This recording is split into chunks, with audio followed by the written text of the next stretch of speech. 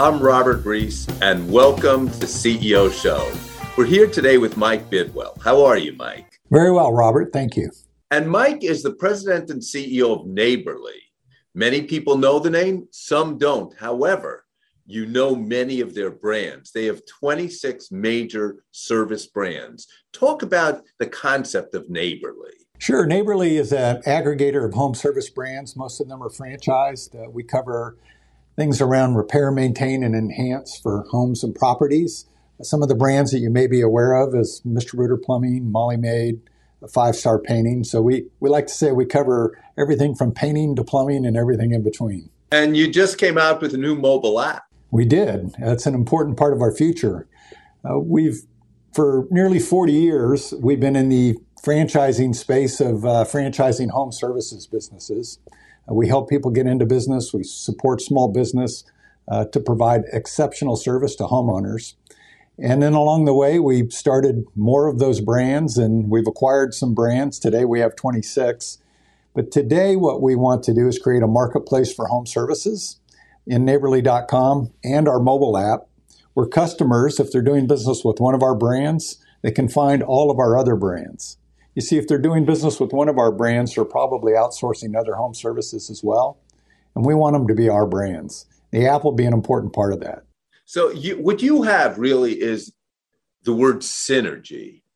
You've almost coined the market in the home business area of the word synergy. Talk about exactly what you're doing. And then I want you to go into something amazing, which is your culture and the COV, or code of values. What we're doing is delivering home services to people's home and businesses, but primarily homes. And you've got to have the service capacity to do that. We wanted to create a national brand, a marketplace for home services, but you've got to be able to control that experience to do it well. So we spent 40 years gathering up the service capacity across all those brands. We focus on providing a premium experience to homeowners. And now we're leveraging that experience to extend the brands from one customer to the other. And we want to create a very sticky relationship for homeowners. Most homeowners struggle to find trusted, vetted service providers, and that's what our marketplace will do for us. So it is a really interesting model. Share some historical context to how this emerged. Well, the company was founded 40 years ago, and we started with one brand providing services into people's homes, primarily carpet cleaning. From there, we started up a few more brands and acquired a couple of small brands. First 30, 35 years, we ended up with 6 or 7 brands. We learned how to be a multi-brand franchisor. We started to get some scale in the category. We created efficiencies by shared services and extending intellectual capital across the brands, staying very disciplined to be in our sandbox of repair, maintain, and enhance. And from there, we decided, as the marketplace was changing, if you look back about 8 years ago or so, when lots of commerce was going online, everything was being Uberized, and Amazon was really spreading out its tentacles, we thought that people would want to shop online for home services. And there wasn't a good solution for people to go to a marketplace for home services. And we thought we were better positioned than anyone else because we own these 7 brands that we could leverage. But we also decided 2 things. First, we need a consumer-facing brand. We didn't have one that would resonate with homeowners and tie the brands together. The other thing, Robert, was we still didn't have enough services. 6 or 7 services verticals wasn't enough. People go to Amazon because they're probably going to find what they're looking for. And it's a frictionless experience. If every time they went, they didn't have what you were looking for, you probably wouldn't go back. So we went on an acquisition binge. And our private equity sponsors were very happy to make capital available because we were able to leverage multiple arbitrage by buying these smaller businesses and rolling them into ours. And that enabled us to execute on the strategy. So we did 19 acquisitions over 7 years.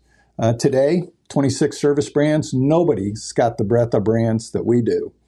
So essentially, we spent 40 years of gathering up the service capacity, nearly 5,000 franchises today across those brands, 19 different service verticals Today, we have enough of what a customer might be looking for as they're looking for help with their home.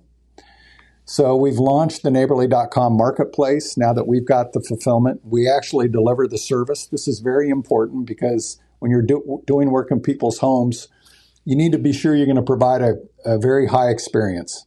We survey every customer to make sure that we have a very high Net Promoter Score. Our brands average 74 to 76, so our position is premium. We really focus on giving people a great experience. And then we introduce them to the other brands.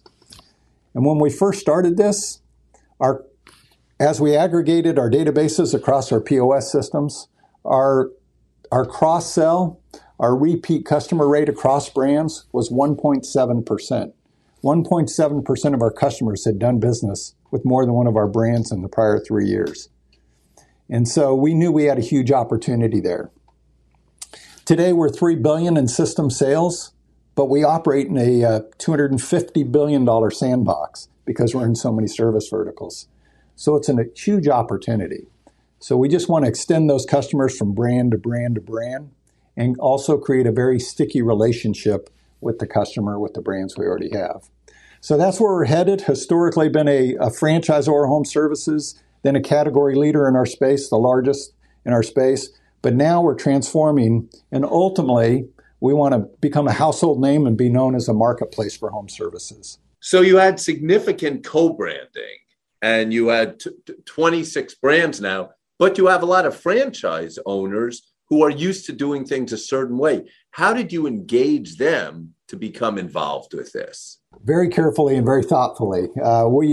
Franchise owners are very prideful, as they should be. They're very protective of the brand. They've been spending their local marketing dollars for maybe 10, 15 years, however long they've been in business, building a brand in their local market. And they're very protective of that, as we want them to be. But we showed them the data. We painted the vision for them.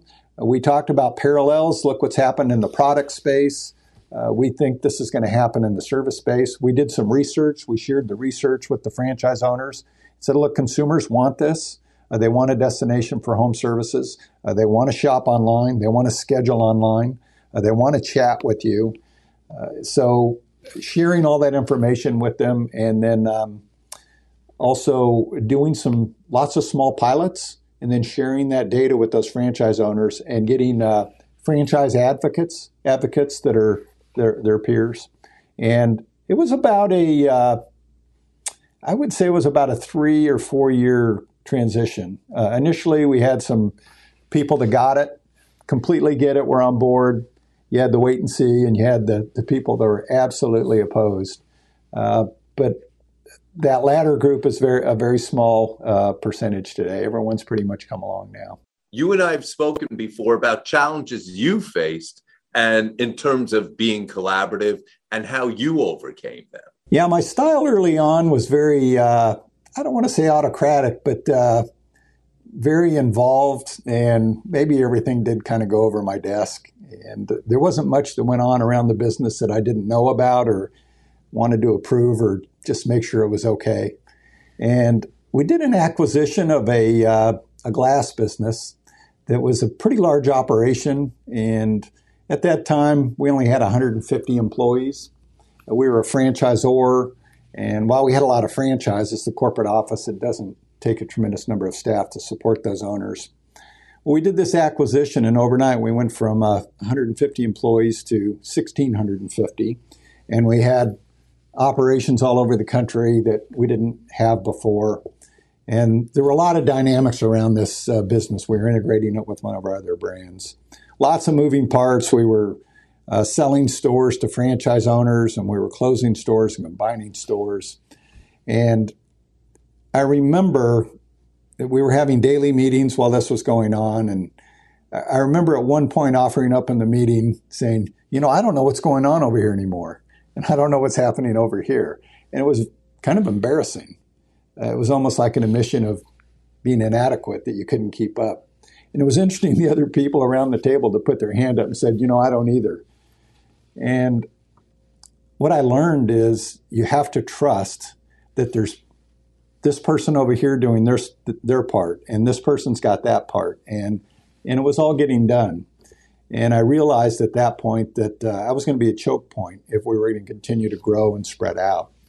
And it was a really pivotal moment for me. And I would say from that point on, I became very collaborative and trusting, and realized that to scale, we were going to have leaders doing their part and set up some mechanisms to keep each other informed and just check in on results. It's a great story. Many people have gone through. Unfortunately, not everyone has, but it's a terrific learning lesson. We're about to take a commercial break. When we come back, we're going to talk about something that impacts all of us, and maybe you'll get some ideas: the supply chain. Back in a few.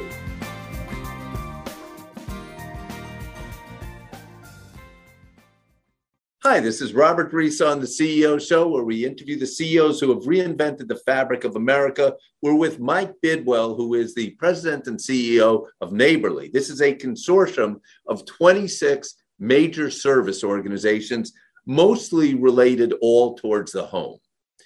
So I want to go into something supply chain. Everyone's dealing with it, and you just have so many people and so many services. Not all of them deal deeply with supply chains, but some do. What have you learned about where we're at in supply chain right now? Well, it's an issue. Fortunately, for many of our brands, we're not product heavy because we're repairing or maintaining or cleaning something. But some of the brands we are. Our glass business, we're getting windshields is an issue. Shower doors, everything's slowed down there. Wood for our custom glide out shelving, and everything has delivery times have slowed down, and prices have gone up, Robert. So in the glass business, we've had several price increases this year alone. So that has been an issue. Fortunately, we're managing it okay, but jobs are taking longer to schedule out. Customers are having to wait a bit longer, and they're paying a bit more. And then one issue that all of our brands are having is with service vehicles. We're in the business of going to people's homes to take care of something, and we need service vehicles to do that. They're really hard to get right now. It's a very unusual time. So based on that, how do you manage expectations of the customers when you have everything in place, but you can't deliver on everything because of these supply chain issues? And that's not for most of yours, because a lot of yours are service, but in terms of the trucks, the glass. Yeah, we communicate a lot with the customer. Just be very open and let them know where it's at. Maybe they've heard about these supply chain issues, but we let them know where we used to be able to get these products in say 10 days. Now it might be 20 days or 30 days, sometimes longer.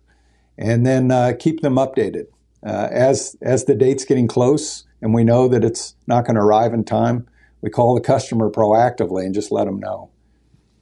Communication is so important. Absolutely, communication. Do you have any advice to CEOs who are maybe, if you were a CEO that was dealing with all these issues, you've talked about communication, any advice on supply chain and the future that you would give to any CEOs? Well, you just have to be aware of where you're sourcing your products from and have options. I think that's on people's radar screen more than ever before.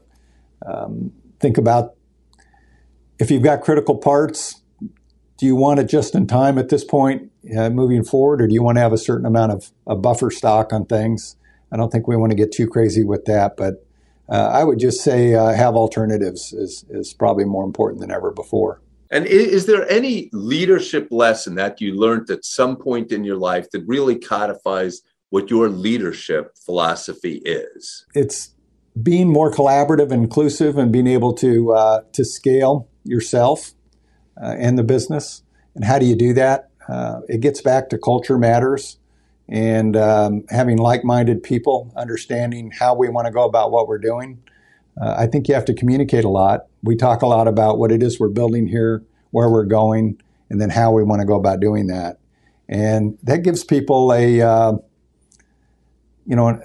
set of instructions. If they don't know exactly how to do it, at least they understand the objective and what might be out of bounds, what might be the right outcome.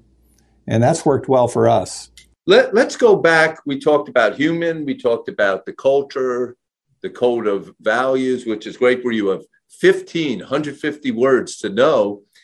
And let's go back into technology when you talked about your app. So right now, everything is moving into e-commerce. It's moving into a cashless society in a sense. And you're, in a sense, at the epicenter of a lot of that. We are. Several years ago, it's probably been 7-8 years ago now, when shopping online started to become a pretty commonplace thing. We get a little bit warped on time, but it wasn't all that long ago when it was fairly kind of a new phenomenon. But today it's commonplace. And several years ago, we could see that service was probably going to follow that. And we wanted to be at the forefront of it. At that time, people would still call for service. When they wanted a service provider, they wanted to get somebody on the other end and know that they had a conversation. But we figured it would go online. And as people became more comfortable with technology and shopping for products, it has migrated to service. Today, they want to schedule online. They want to find the service provider online. They want to text as they engage with people. So we took actions several years ago to put ourselves in position to be there. It started with aggregating all those brands, creating a marketplace for home services, creating a new consumer-facing brand for the marketplace with Neighborly.com, and then building the technology. So we had to go out and recruit the talent to build that, the websites, the marketplace, and the mobile app. So that customers could engage from any channel that they wanted to engage with. Again, whether that's online, whether it's telephone, whether it's texting or chatting. In the pandemic, we don't know where the supply chain is going. We're cocooning, we're doing everything. You have a unique position in that you are the central line to the home. Where do you see the supply chain going? Everything I read and follow, and I spend a lot of time in CEO forums and reading, it will catch up. Supply chain will catch up at some point. So that's where it's going to go. What is going to happen with the home, though, there's this very sticky situation with people using their homes more. Working remote isn't going away.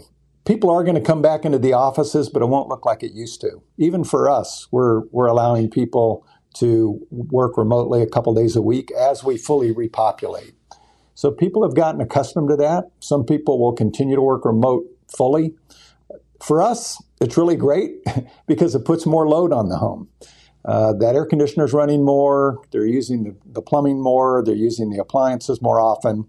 So that's all good for us. But the other thing that happens is people need that space to be comfortable. People have busy lives. They get up in the morning, they care for the kids, they go to work, they come home, they make dinner, and they're caring for the children, and they get to bed. And then on the weekend, they're trying to catch up with stuff. They tend to overlook some of the things about the home because there's just not enough time in the day to, number one, they don't notice it because they're just too busy. And they're not there.